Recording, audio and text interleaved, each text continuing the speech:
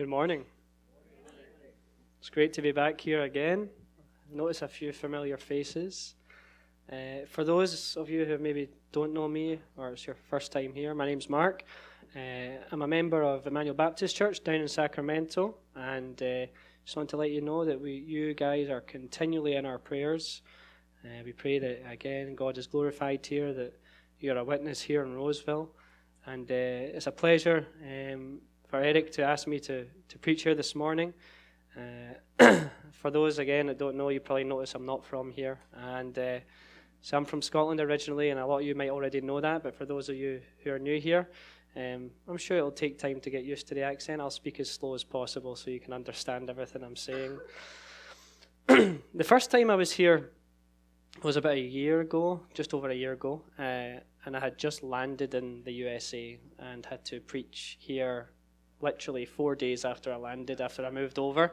And if you remember, if some of your memory goes that far back, I preached in Colossians as well. And I actually just wanted to pick up from where I left off there. When I last was here, I preached on Romans, but the very first time I preached in Colossians. And we talked about the preeminence of Christ. We talked about Christ as a person, as God.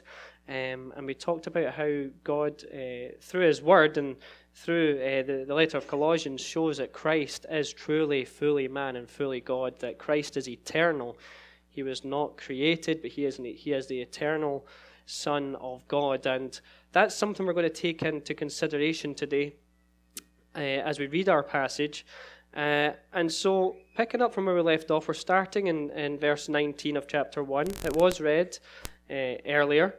And I'll read it again in a moment, but just a few things. So where we are in verse 19, just before that, Paul has talked about the preeminence of Christ, how Christ is before everything, how all through Christ all things were made and created, and He upholds the world, the universe by the word of His power, and things like that.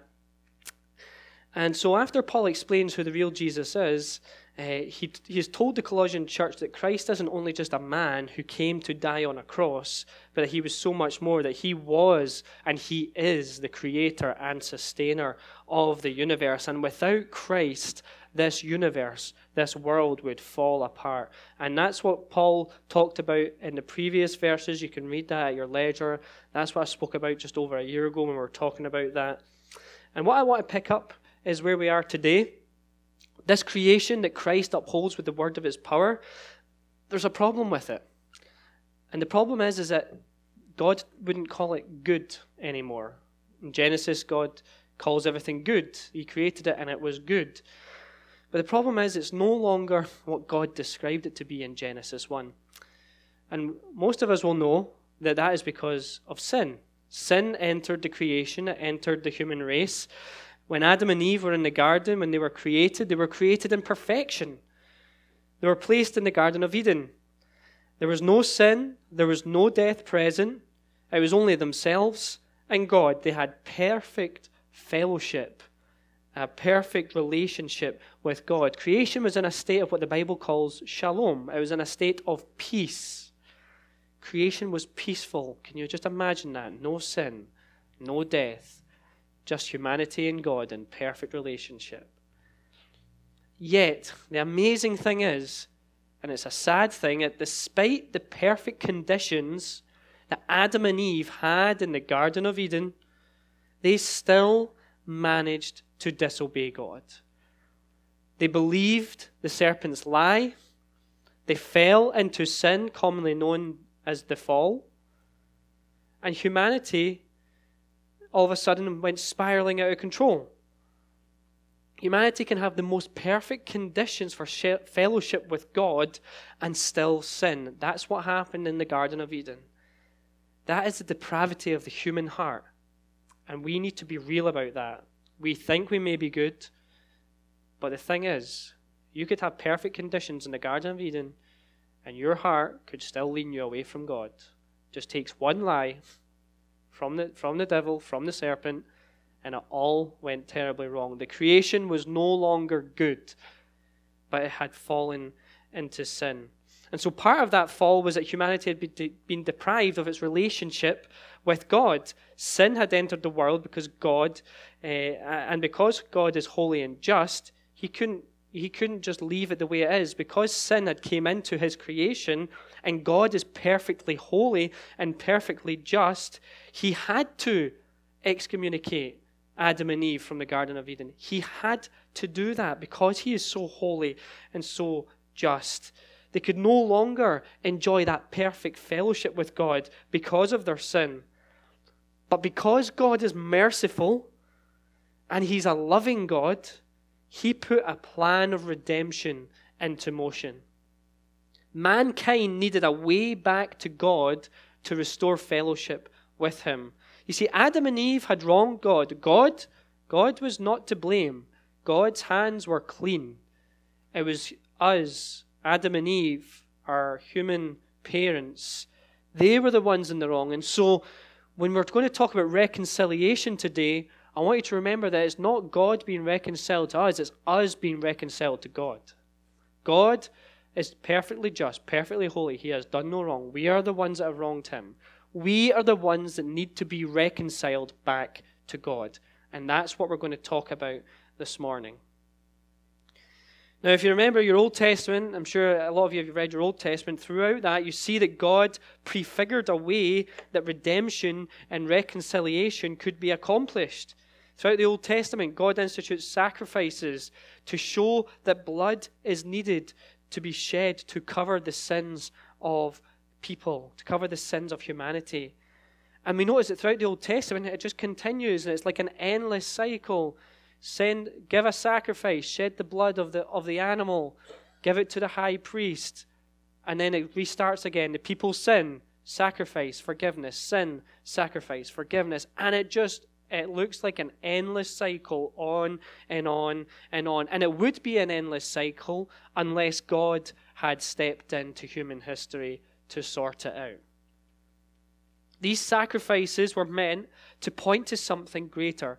They were pointing to the hope of a day when a perfect sacrifice would be made once and for all to forgive humanity of all its sins. The whole point of those sacrifices was God saying, look forward. Don't look to the priest. The priest is imperfect. Look forward to the day, to my promised Messiah who will come and make this all go away, who will clean you of all your sins permanently. That you will not have to keep coming to the temple to keep sacrificing animals. There will be a way for you to get right with God, and I'm going to show you how to do it. And it took time. It took thousands of years, but God made a way. Now let me just read again. I know we read it, but I just want to read one more time Colossians 1, verses 19 to 23, just to jog our memories. So just follow along with me. Verse 19. And he, this is Christ, and he is the head of the body, the church. He is the beginning, the firstborn from the dead, that everything he might be preeminent. Sorry, that's verse 18. Verse 19. For in him all the fullness of God was pleased to dwell, and through him to reconcile to himself all things, whether on earth or in heaven, making peace by the blood of his cross. And you, who were alienated and hostile in mind, doing evil deeds, he has now reconciled in his body of flesh by his death, in order to present you holy and blameless and above reproach before him. If indeed you continue in the faith, stable and steadfast, not shifting from the hope of the gospel that you have heard, which has been proclaimed in all creation under heaven, of which I, Paul, became a minister. This is God's word. And so I propose to you this morning is that because we have been reconciled through Christ, reconciled back to God, I urge you and I just want to exhort you to continue and to persevere in the faith. Know that you are reconciled, and because you are reconciled to God, you can continue, you can persevere in the faith. And that's what I want to urge you this morning. You see, when sin entered creation, it didn't just affect man standing with God, but it affected the whole creation. It affected the whole universe. Death was introduced to this once perfect world. Plants, trees, animals started to die, not just humans. Sin's effect expanded to more than just humanity, but to creation itself. And this is how serious, damaging, and sin is. If you want to know how damaging sin is, know that this world, that nature, the way it is, natural disasters, life cycle of things dying, that is because of sin. And we don't think about that sometimes. We just think, oh, sin affects our human hearts. We disobey God. Well, actually, things like natural disasters, things that go wrong in the world, are also caused by sin. Sin affected the whole universe. The reason things die is because of sin. Garden of Eden, nothing was killed. Nothing died in that perfect relationship. It was only after the fall that things started to die. That Adam and Eve had to work and sweat just to get by in their life. And so the whole creation, not just humanity, needs to be reconciled back to God. Romans 8 talks about how creation groans and longs to be restored. And so God had a plan to restore all things to himself, not just us. Of course, we are very important in God's eyes. We are created in his image, absolutely. But God's plan of redemption and reconciliation doesn't apply just to us, but it applies to the whole world, the whole universe. Everything will be made new. That's why God says there will be a new heavens and a new earth, because everything needs renewed. Not just us, not just our new glorified bodies that we will have, but there will be a new heaven. There will be a new earth. And the reason there's a new heaven and a new earth is because the old one's broken, and it needs to be renewed. But what we're going to focus on this morning is humanity's restoration and how we should respond to it. I just wanted to point out that reconciliation and restoration does come into effect of the whole creation, the whole world. I just wanted to make sure you understand how serious sin is. But I want to focus on humanity's restoration this morning and how we should respond knowing that we are reconciled to God. You see, God is just and God is righteous. And unless he came up with a plan for humanity to be excused of its sin, then all of us would be heading to hell. That is the biblical truth. Not because God is cruel, but because God is just. We have sinned against a perfectly holy and infinite God. Rebellion against an infinite God requires an infinite punishment for the crime. Infinite God equals an infinite punishment because we have sinned against an infinite God. And so God is in his right to punish humans for how they've acted against him. Yet in his love and in his mercy, God wants to display his glory, not just through his wrath, not through sending sinners just to hell, but he wants to display his glory through his mercy as well, through his love, through his Son, the Lord Jesus Christ. God desires all men to be saved. The Bible says that. But we know that not all men will be saved. And God's glory is seen not just in his mercy, but in his wrath as well. And so, because a crime has been committed against God, he needed to give out a punishment that fit the crime. And that's because God is just. God would not be perfectly just if he just swept our sin under the carpet, because it's went unanswered. You imagine going to our courthouse and a murderer stands trial and the judge just sweeps it under the carpet. There's no justice there. And it's the same when it comes to our sin in God's courtroom. He can't just put it under the carpet. There needs to be a reprimand. There needs to be a payment. There needs to be a sentence. And so God can't contradict his justice, because then he wouldn't be perfect. He can't contradict himself. He's perfectly loving, perfectly holy, but also perfectly just. And so because of that, God knew that there had to be a way to reconcile man to God, but in a way in which his justice and righteousness are not compromised. And the only way that God could do that was to send his only Son, the Lord Jesus Christ, into the world to reconcile us back to God. After thousands of years of sins and sacrifices, as we see throughout the Old Testament, God had finally provided the much-needed Lamb of God when Christ came into the world. We just celebrated Christmas. We just thought about and meditated upon the birth of Christ. And we need to remember the reason that he came. I know this is Christianity 101, but we can never be reminded enough of why he came into this world. He came into this world to save us, to be that perfect, infinite sacrifice so that we could be forgiven of our sins. That once Christ came, the temple, the sacrifices, the priests were no longer needed. The veil was cut in two. We have access to the Holy of Holies.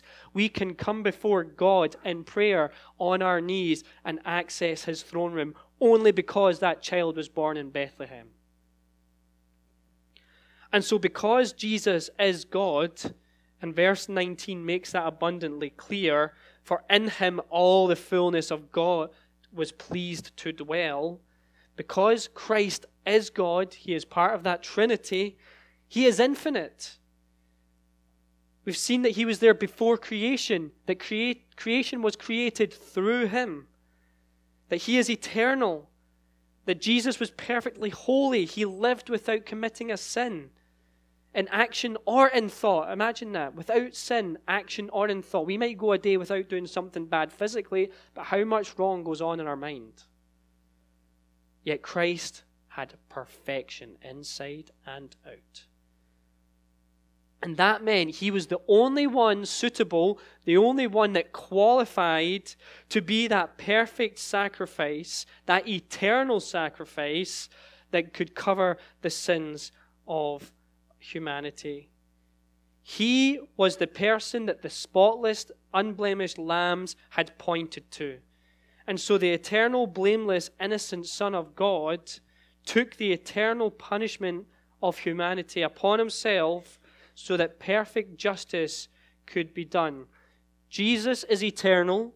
There was an eternal price to be paid, and so eternity and eternity cancel out each other. God canceled out that eternal debt that we owed. We are all infinite. No normal human being could have sacrificed himself and cover the sins, the infinite sins of the world.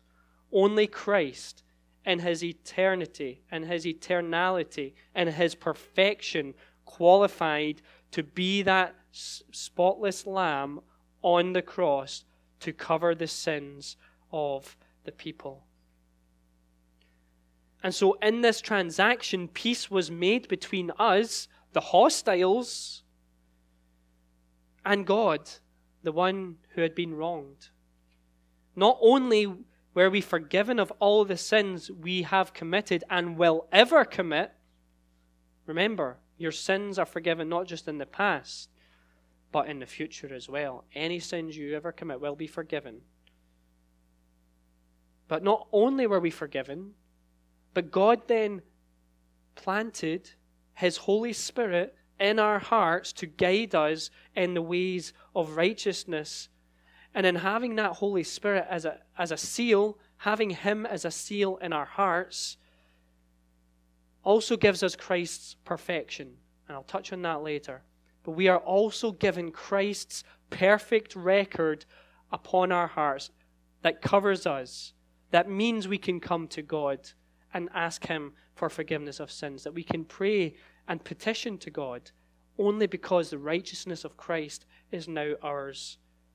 And that's the glorious truth of the gospel. Not only are we forgiven, but God then blesses us with the Spirit of God in our hearts so that we can tell what is right and wrong, that we can identify sin. And so knowing and understanding this great truth should encourage us to listen to God and to obey his commands. Yet despite God's goodness to us in reconciling us back to him through Christ, what happens? We waver. We sin. We disobey. We do exactly what Adam and Eve is. We might joke sometimes and go back and say, I wish I could just see Adam and Eve and tell them, why did you do this? But in your heart, you would have done the same thing. We all would have done the same thing. Because that is just the nature of the human heart. There is sin there. And despite knowing that God has reconciled us back to Christ, back to himself, even though we know that, and even though we believe that as Christians, we still waver. We still disobey God. We still at times think we know better than God. We're all guilty of that. I'm guilty of that. Your pastor's guilty of that. We all are, because that's the nature of the sinful human heart.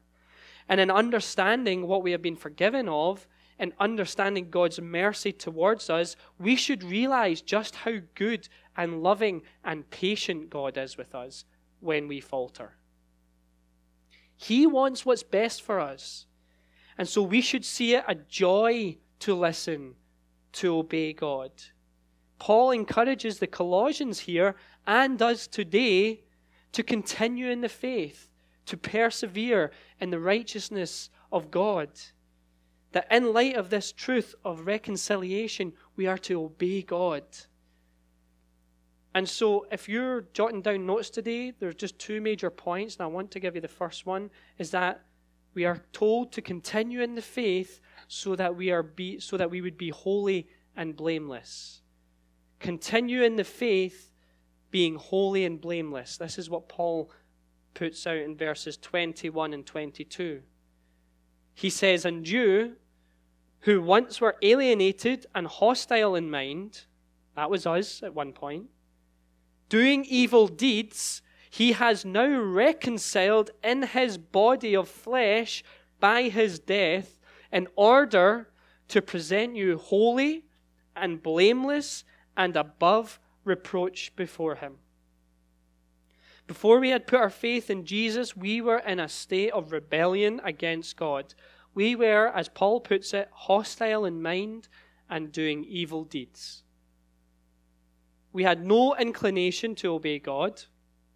We couldn't even see him due to the darkness of our hearts. Verse 13 in Colossians 1 says, "He has delivered us from the domain of darkness and transferred us to the kingdom of his beloved Son." God has taken us out of the darkness of our sinfulness, out of the darkness of the world under the influences of Satan, and he has transferred us into the kingdom of light, into Christ's kingdom, free from sin. Sin is still present, but we're free from being slaves to it, and we can now become slaves to Christ. That's what God has done. And so if you're in here this morning and you're a Christian, before you trusted in God, you were hostile. You couldn't even see your sin, that you had been covered that much in it. Everything we did was sinful, even if we thought we were doing it for good. Everything you did before knowing Christ, you did it for yourself. You might say to yourself, "Oh no, I did it for them, I did it for my friend," but at the very bottom of your heart, you did it to make yourself feel better. You did it for yourself. You may have done good deeds, you may have helped other people, you may have gave to charity, but you were doing those things because deep down it made you feel better. Okay, you wanted to help that person or that organization out, but deep down it gave you some sort of satisfaction that you were doing something right. But the problem is, when you weren't a Christian, when you weren't trusting in Christ, you weren't doing it to glorify God. And anything that you do that does not glorify God is sin. God makes that clear in his word. Of course, everything we do, we should be honoring God with our lives, with our speech, with our thoughts. But in our hostility towards God before we had trusted in Christ, all of it displeased God. We were heading to hell one way or another. So remember that we were created to glorify and worship God. The whole point that God created Adam and Eve and created humanity was to reflect himself back to himself, but also that we would glorify God and that we would worship God for who he is. And then in our hostility, in our sinfulness, we then broke that image. We then broke that mold. We were no longer doing what we were created to do. We rebelled against the Creator. You see, doing things for yourself, making yourself feel better, was a form of idolatry. God cares about the motives of our works. And so before we even knew Jesus, we were permanently in a state of hostility to God. And everything was evil in his sight because it did not glorify him. But when Christ died on the cross, something great happened. God created a way to change us from being hostile in mind and from doing evil deeds to glorifying Him with our thoughts and actions. God made peace between us and Him possible. And so when we put our faith in Jesus, God makes us holy and blameless. In other words, we are justified before God. This is only possible through the divine action of imputation. I want to just talk about imputation for a moment. Remember, we were hostile to God. We trusted in Christ. And the only reason we trusted in Christ is because God regenerated our hearts in the first place. And once our hearts were renewed, the heart of stone was removed and the heart of flesh, and God's law was written on our hearts, we believed in Christ. And all of a sudden, all the things that we were thinking and doing, we were able to start to filter out, okay, that is sin, that is good, that pleases God, this doesn't. And we were slowly but surely able to filter out what is good and what is bad. God is the only point of morality. He's the only truth in this world. And that's why this world has such a major mess in it, because some people say this is good, but then some people say this is good. But God is the standard. God tells us what is right and what is wrong. Why? What gives Him that authority? Because He created us. He created this universe. He says what is right and what is wrong, end of. And so that's what we need to remember, is that we can now see clearly what is right and what is wrong. And that's amazing, that from being covered in darkness and covered in sin and so enthralled in our sin that we can't even see it, to all of a sudden being transferred into this kingdom of light where our eyes are open spiritually and we can now see it. Wow, that was wrong. That needs to get out of my life. I need to start doing this to please God. That is a miracle that only happened because Christ died on the cross, paid the debt, and God sent His Spirit into your heart. And so in doing that, God imputed righteousness to us. So that's how we are holy and blameless. When Christ lived on earth, He lived a perfect life, as we talked about. Everything He did was perfect. It was out of a pure motive, and it was out of complete obedience to the Father. Not one single thought or action in Jesus' life was sinful. He was tempted, and He was tempted beyond a lot of what we were tempted even now, but yet He did not sin once. He was the only acceptable sacrifice, as I said before. And so this perfect record is imputed, meaning it's been added to our account when we trust in Christ. So when we put our faith in Christ, that perfect record, that perfect life that Christ lived, it then gets imputed, it gets added to our record.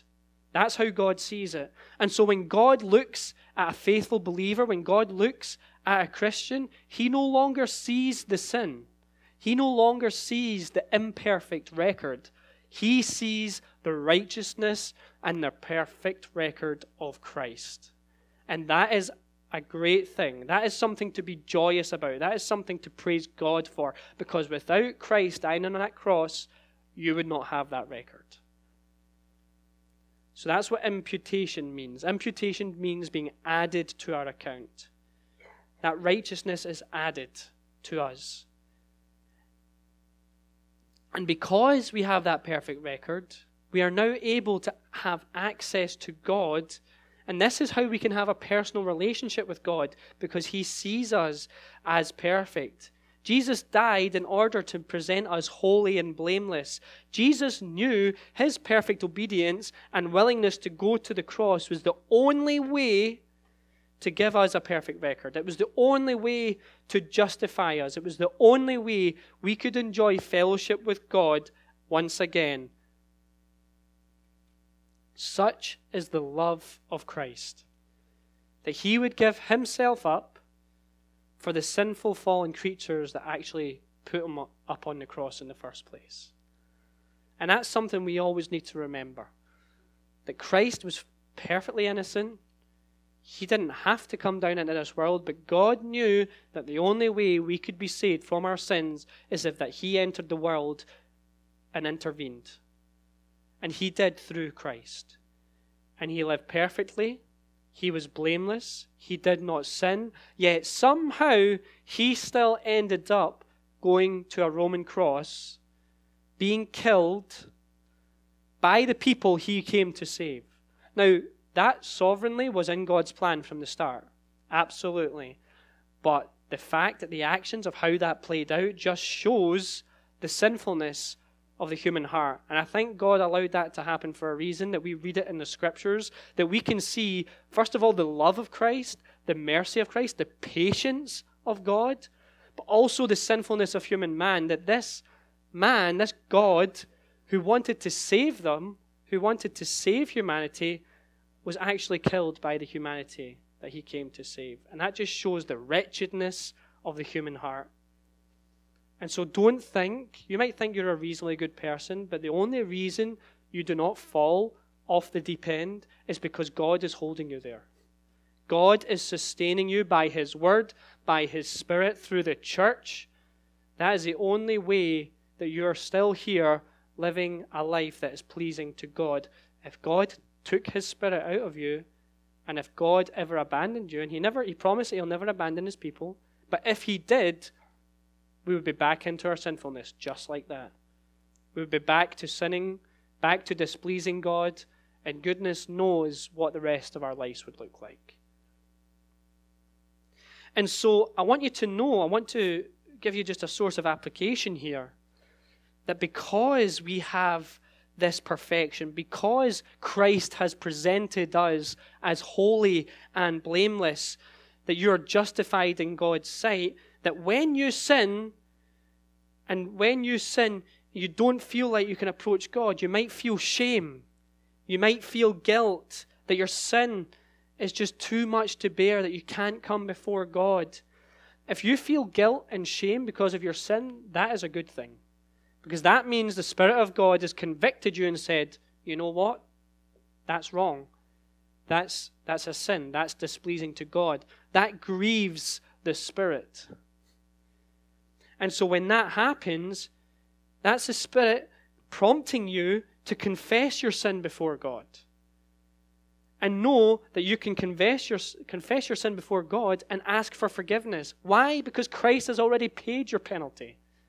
You can come before the Father and ask for forgiveness. You see, if you are too afraid to go before God because you feel so much shame for your sin, then you don't truly understand what Christ has accomplished for you. If you feel the weight of your sin and you feel so guilty, you're like, there's no way I can go before God and confess this to him and ask him for forgiveness. First of all, he knows you've already done it. You might think to yourself, I just can't confess this to God. God already knows. He already knows what you've done. And so there's no point in trying to hide it. It's like Adam and Eve tried to hide in the garden. God still found them. It was God's garden in the first place. And so that's the same thing with our sin. Know that you can go before God. One, because God already knows. But two, God says that if you ask for forgiveness, if you confess your sins, then he is just and faithful to forgive. If you don't go and confess your sin, you're actually just sinning more. Because God commands us to confess our sins, to clear our consciences, to ask him for forgiveness, and to restore fellowship. Confessing our sin is asking God for forgiveness, saying, God, forgive me for this sin. I truly know that it is wrong. Please, can fellowship be restored? Because when we sin, it displeases God. And so confessing that sin and asking God for forgiveness kind of clears that path again to moving on with your life and leaving it behind. Now, true repentance isn't just confessing your sins, remember. You've actually got to physically turn away from the sin and turn to Christ. You can confess 1,000,000 times, but if you keep doing that same sin, then you have not truly repented. And so God asks us to come before him, to confess our sins, and know that you can do that because you have Christ's perfect record. You can boldly go before the Father and ask for forgiveness. Think about it this way. When you go before God, you have the perfection of Christ. God doesn't see that sin. He sees your sin. He knows when you have sinned. But that record is not imperfect. He sees the perfect record of Christ there. And so when you come before him, know boldly but humbly come before him and say, God, I have sinned against you. I ask for forgiveness. I know I am covered by the blood of Christ. I know he has paid that penalty. Help me to not take that for granted. Ask for forgiveness. Have help truly repenting of it, and that might be through your church, through your pastors, truly getting rid of a sin out of your life. But actively doing that, you're only able to do that because you have the Spirit of God within you. And so that's something you need to, first of all, praise God for, but know that he will forgive you if you confess. If you humbly and truly confess, if your motives are pure, he will forgive you of that sin, and you will be able to move on. You can't just give God lip service. He knows when you're telling the truth and when you're not. And so just remember, just to, again, continue to confess our sins before God. We are reconciled and we are holy and blameless. God has made us holy and blameless before himself. My second main point I want to make, if you're taking notes, is that continue in the faith by being stable and steadfast. Continue in the faith by being stable and steadfast. Verse 23 says this: if indeed you continue in the faith, stable and steadfast, not shifting from the hope of the gospel that you have heard, which has been proclaimed in all creation under heaven, and of which I, Paul, became a minister. Remember the context that Paul is writing in. He's writing to the Colossians. There's been false teachers who have been proclaiming a false gospel. These are these people who would confess themselves as super spiritual people. There's people in Colossae that are saying, we can give you salvation. We can show you, if you just do this and this, if you do what I say, you will receive salvation. That's the kind of heresy that was going on in Colossae. They were saying that they could decide who enters God's kingdom. But Paul is saying to remember that the true gospel, remember what Paul had taught them, remember what Paul has written in the scriptures. We are to remember the true gospel. And in that world, back in that first century, their heresy and their battle was against these super spiritual people who said they decided who got into God's kingdom, that you'd have to be circumcised to become a Christian, all those sorts of things. That's not necessarily our battle today. We have another battlefield today.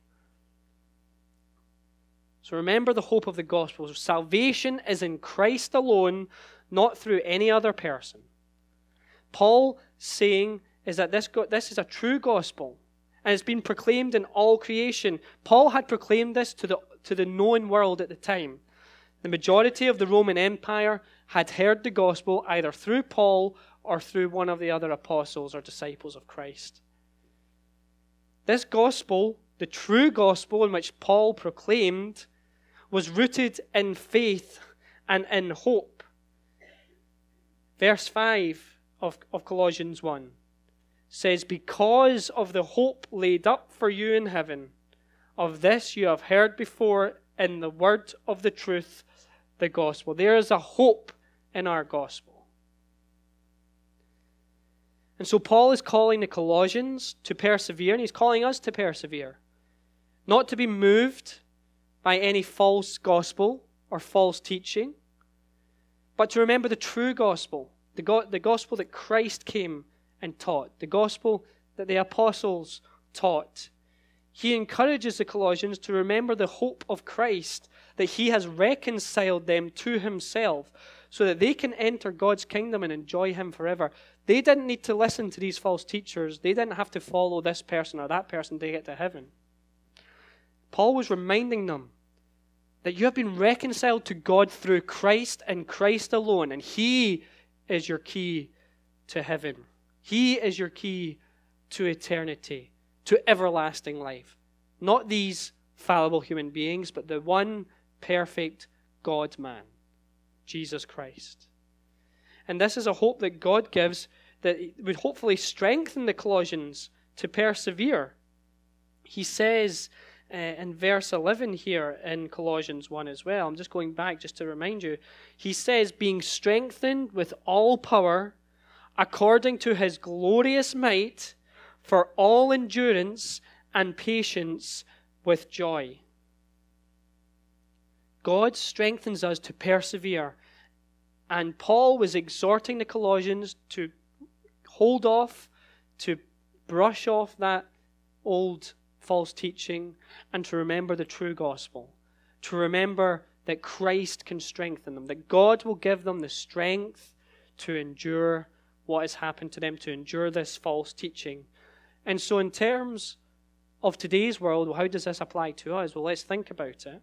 We don't have necessarily, we have false teachers, we have prosperity gospel amongst other things.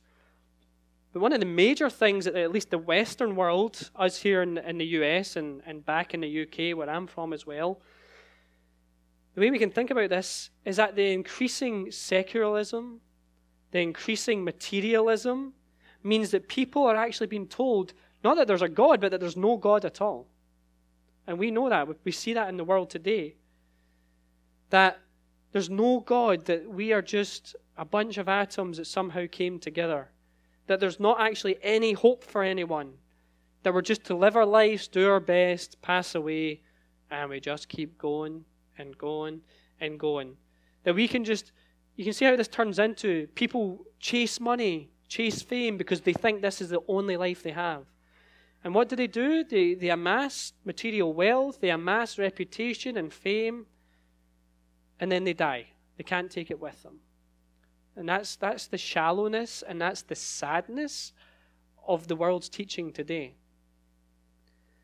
And so leading on from this sort of teaching, what else happens? Not just, okay, there's no God, let's just be secular, let's just live our lives and die and, listen to the morality of the world leaders because, they're perfect in every way.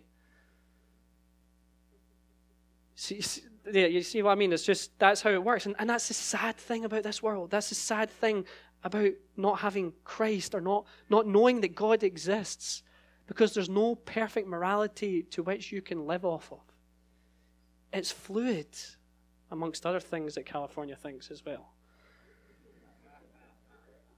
Leading on from this sort of teaching, not just to secularism and materialism, but leading on from this, we get people saying, follow your heart's desire. Just be your best person. Follow your heart. That'll make you the best person you can possibly be. Let me tell you what God says about the human heart. Jeremiah 17:9. The heart is deceitful above all things, desperately sick. Who can understand it? Mark 7:21-22.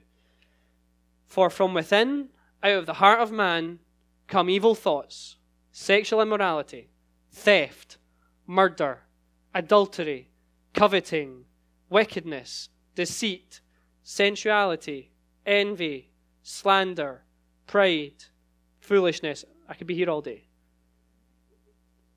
And so this is the sadness of today's world, is that we need to remember the true gospel. We need to remember and be rooted in the teaching of Christ, the teaching of the apostles, what God has laid out in His Word. Because we just see, if we go this world with there's no God at all, well, where's our morality? Where do we get our morality from? Or follow your heart's desire. Well, it's clearly what's going to happen if we follow our heart's desires. God makes absolutely clear what's going to happen to us. And so remembering the hope of the gospel will help us to be stable and steadfast. What he talks about, he says we can be stable and steadfast in the faith. How do we be stable and steadfast? By remembering the hope and the truth of the gospel. Don't believe the lie that the world says, that this is all there is. Don't let these teachings affect you. I exhort you that Jesus promises that he will renew all things. That there is a better world to come. That there is eternal life after death. That once you leave this life, you're going to one of two places. And so I urge you to remember the hope of the gospel, to not be discouraged in your workplaces or in your schools, when people talk smack about the Christian faith, when people put you down for believing in God and make fun of you. Just remember There's a better world to come. God urges you, Paul urges you through this book in Colossians to just persevere. Remember the hope of this gospel, the hope of a new world to come, and that God has promised to be with us. Christ has promised to be with us until the end of the age. And so because we have that hope of the gospel, not only have we been reconciled to fight that, but also to fight sin. We're reconciled to fight sin in our lives. So not only are we fighting against the world, but we're fighting within ourselves to do the right thing. Because there's still that tension until we are renewed. There's still that we're still having to deal with the presence of sin, but we're not enslaved to it. And so God reconciled us to help us fight sin. Part of being stable and steadfast means that we fight sin. When the Holy Spirit regenerates our hearts, and when we put our faith in Christ, our heart's inclination changes from sin to obedience. Not perfectly, but it starts the process of sanctification. The process of becoming more like Christ. The process of becoming more like God every day. And so we still sin, and because we live in a fallen world and we live in fallen bodies, we will still sin. But we can act upon temptations that we have to help prevent sin. We can start to glorify God with our thoughts and with our actions. And that fellowship that was lost in the Garden of Eden has been restored to an extent. It's not been fully restored, but it's been restored to an extent. We're no longer completely under sin. We're now given new hearts. We're now given the Spirit within us. And we slowly but surely are sanctified bit by bit until that day that Christ returns, where that full fellowship will be 100% restored, where we will be with God and we will get to enjoy Him forever. And so I just urge you to continue to fight sin, not by your own strength, but by the strength that God gives you. By remembering what the Word says, remembering to come in prayer and petitions to God. We're not able to do it ourselves. God has given us the means of grace. He's given us the church. He's given us the Lord's Supper. He's given us baptism. He's given us all these things, other Christians to disciple and to have fellowship with, to have accountability, to deal with sins. God has given us access to all these things so that when we are tempted by sin, we can then start to think, wait, this is a sin. I'm being tempted by it. My flesh wants to do it, but I know that it doesn't please God. The fact that you're starting to have that tug of war shows that the Spirit is working in you. Because if you weren't a Christian, you'd just go dive head first into the sin. But because we have the Spirit of God within us, we actually have that tug of war. So I ask you, and I urge you not to be discouraged when you're tempted. The fact that you feel that strain of, my flesh wants to do this, but I really don't because I know it pleases God. Having that tug of war, that is a good sign. That is an encouraging sign that the Spirit is working in you. Now, you might need help to get out of that temptation, to conquer that temptation, but the fact you have that tug of war, that is a good sign. And I urge you to continue in fellowship and accountability with people in the church, through prayer, through the Word. Having that together helps you conquer and fight the sin that is in your life. And so when we fight sin, what does that also mean? Because we're reconciled, we fight sin. And if we fight sin, what happens? We produce fruit. We produce fruit. Fighting sin means we start to produce the fruit of the Spirit. Remember I was talking about that tug of war? That's a fruit showing that you're wanting to get away from it. That's the fruit of the Spirit starting to work in your life. In verses 22 and 23 here in our passage, it says, in order to present you holy and blameless and above reproach before Him, if indeed you continue in the faith, stable and steadfast, not shifting from the hope of the gospel that you've heard. Notice that word, if indeed you continue in the faith. That if doesn't mean that only if you remain stable and steadfast, you'll get into God's kingdom. Because then you start to go down the slippery road of works-based righteousness. It doesn't mean if you do these things, you will be saved. If you do things. No. Because Romans 3:28 says, For we hold that one is justified by faith apart from works. So we know that faith and justification comes. The works doesn't make us Christians. It's faith in Christ that makes us a Christian. Being stable and steadfast is a sign of your faith.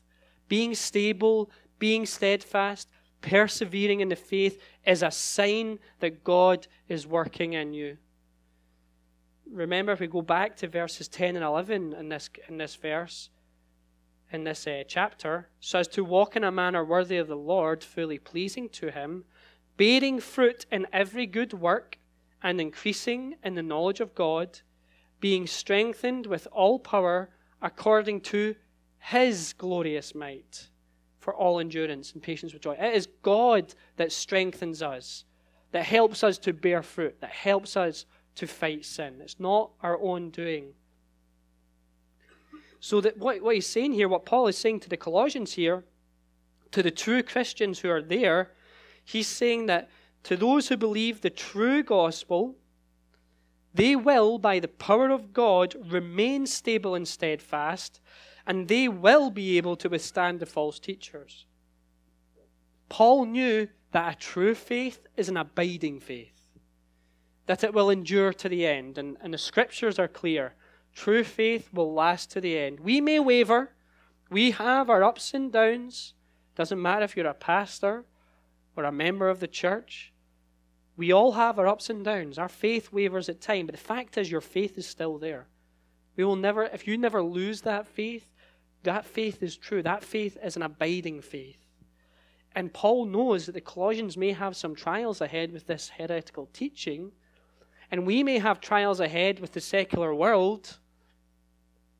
But at the end of the day, if we persevere, we get to the end of our life. That is a true faith.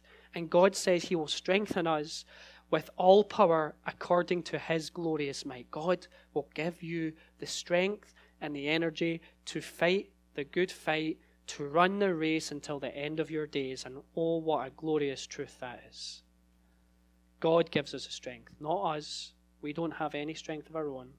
God gives us the grace. He gives us the mercy. He may test us at times, but that is only because he wants your faith to strengthen. And so, because Jesus has already reconciled us to himself, we have that power to remain faithful in the pressures of today's world. Remaining faithful and remembering the true gospel will cause God to work in us and to produce fruit, to fight sin. We must always go back to the Word to remind ourselves of the true gospel. Because we're prone to sin, and if Adam and Eve managed to sin in a perfect creation, then we're definitely going to sin in this fallen world. And so how do we persevere? We persevere through prayer, through the church, ultimately through the Word as well. Yes, you might hear a sermon maybe once a week, maybe twice a week. But who do you have access to 24/7, 365? You can pray to God, and you have the Word of God. And God has declared that sufficient for us to live lives that are pleasing to him. And if God declares that sufficient, then who are we to add or take away from it? So I just urge you that to display fruit, to help fight sin, to remember the true gospel. We leak, we forget things. I couldn't tell you the sermon we had last week at IBC. I could tell you some things, but I couldn't remember the whole thing. And that's why we need to be reminded constantly. And only if we're reminded constantly will we slowly but surely become more sanctified, but also we will start to sin less and less. We will start to be able to see patterns in our life. First of all, we'll get rid of sin, but we may be able to actually see more sin. Things might become more apparent as we read God's word. The Spirit might convict us and say, Mark, that's a sin. You've been doing this for all this time, and this is a sin. And then that's something else you have to deal with. But that pleases God, and it makes you more like Christ day by day. And so just remember, it's vital that we meditate and think upon this truth that we have been reconciled back to God. That we will remember that Jesus died so that we could be holy and blameless and above reproach, as Paul puts it. Jesus died so that we would be justified. And knowing these things should encourage us to denounce sin and to produce good works. And so just to finish off, let's just remember, let's just kind of summarize. Before we knew God, we were slaves to sin. We were hostile. We were evil in God's sight. We did evil deeds. We did things for ourselves. Yet He provided a way for us to be reconciled back to Him. And that was the greatest act of mercy, love, and grace. He sent His Son, the Lord Jesus Christ, to earth to live a perfect, innocent life, only to be crucified by the very people He came to save. This is the greatest act of love, that He took the punishment of the sinners upon Himself so that we could be brought back to God in perfect relationship. And so believing this great truth should encourage us to continue in the faith. And if you're not a Christian in here this morning, I urge you to come to Christ before it is too late. I urge you to think upon what I've told you this morning, that at this moment, if you have not put your full faith in Christ, you are hostile towards God. It doesn't matter what notions you have of God or a greater being. There is one God, and He has made one way back to Him, and that is through Christ. So I urge you to think about what will happen if you were to die tomorrow. Where would you be? Where would you want to be? God provides a way. Come before Him. Ask for forgiveness of your sins. He will forgive you if you sincerely are sorry for your sin. He will forgive you. And so because, dear Christians, that we have been reconciled, I just urge you to continue in the faith here up in Roseville at this church, that in your workplaces, in your schools, in your homes, I just urge you to remember that you are reconciled, that you can come to God with anything, with any sin, with any problem, with any life trial, and He will hear you. He will forgive you. And so I urge you just to stay strong and to persevere in the faith, for this is the calling that Christ has called us to. And we have the perfect righteousness of Christ imputed to us, not that we may gloat about it, not that we may boast, for our boasting is only in Christ because it's His righteousness in the first place. Let's pray together.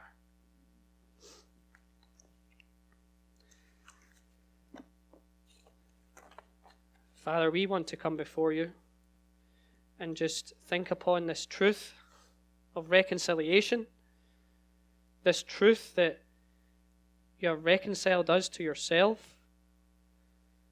Lord, that through Christ our sins can be forgiven. That before we knew you, Lord, before we knew you, we were doing evil deeds. Lord, we were alienated. Lord, we can't even think upon how evil we were before we knew you. And yet in your love and in your mercy, you came into this world. You came to the cross. You sent your Son to die in our place that we may be forgiven, that we may be changed into your likeness. Oh, Lord, that sinners like us would be made like Christ. What a miracle that is. Father, we know that this world fights against you, that it is under the influence of the devil, that it's under the influence of sin, and that we are called to be the light in the darkness. Oh Lord, we pray that here at our Veritas Church, in our local communities here in Roseville and the surrounding areas, we ask, Lord, that you would help us to be a light. We ask, Lord, that we would not be dismayed when people make fun of our faith or slander you, Lord. We know that you see all these things. We know that true justice will be done. We just ask, Lord, that you would help us to persevere. Help us, Lord, to be the Christians that you call us to be faithful, to be strengthened by you, Lord. And Father, we come before you praying that if there is anyone here today that has not put their faith in Christ, may today be the day of salvation. May today be the day that they turn from their sins and turn to Christ, out of the kingdom of darkness into the kingdom of light. Lord, that they may inherit the new heavens and the new earth. Lord, that their moral compass may be set on you and you alone. Help us this day, Lord, this week, to meditate upon the truth of reconciliation. Just to wonder, to be in awe of the goodness of God. That we have been adopted into your family. That your Spirit has been put within us. That Christ's righteousness is added to ours. It's added to our account, Lord, for we have no righteousness of our own. O Lord, help us this day and this week to glorify you, to worship you. All, Lord, that all glory and all honor may be yours. Help us to worship you and to live our lives before you as you created us originally, Lord. Being a reflection of your image, worshiping you and pleasing you. Be with us this day, we ask, in Christ's name. Amen.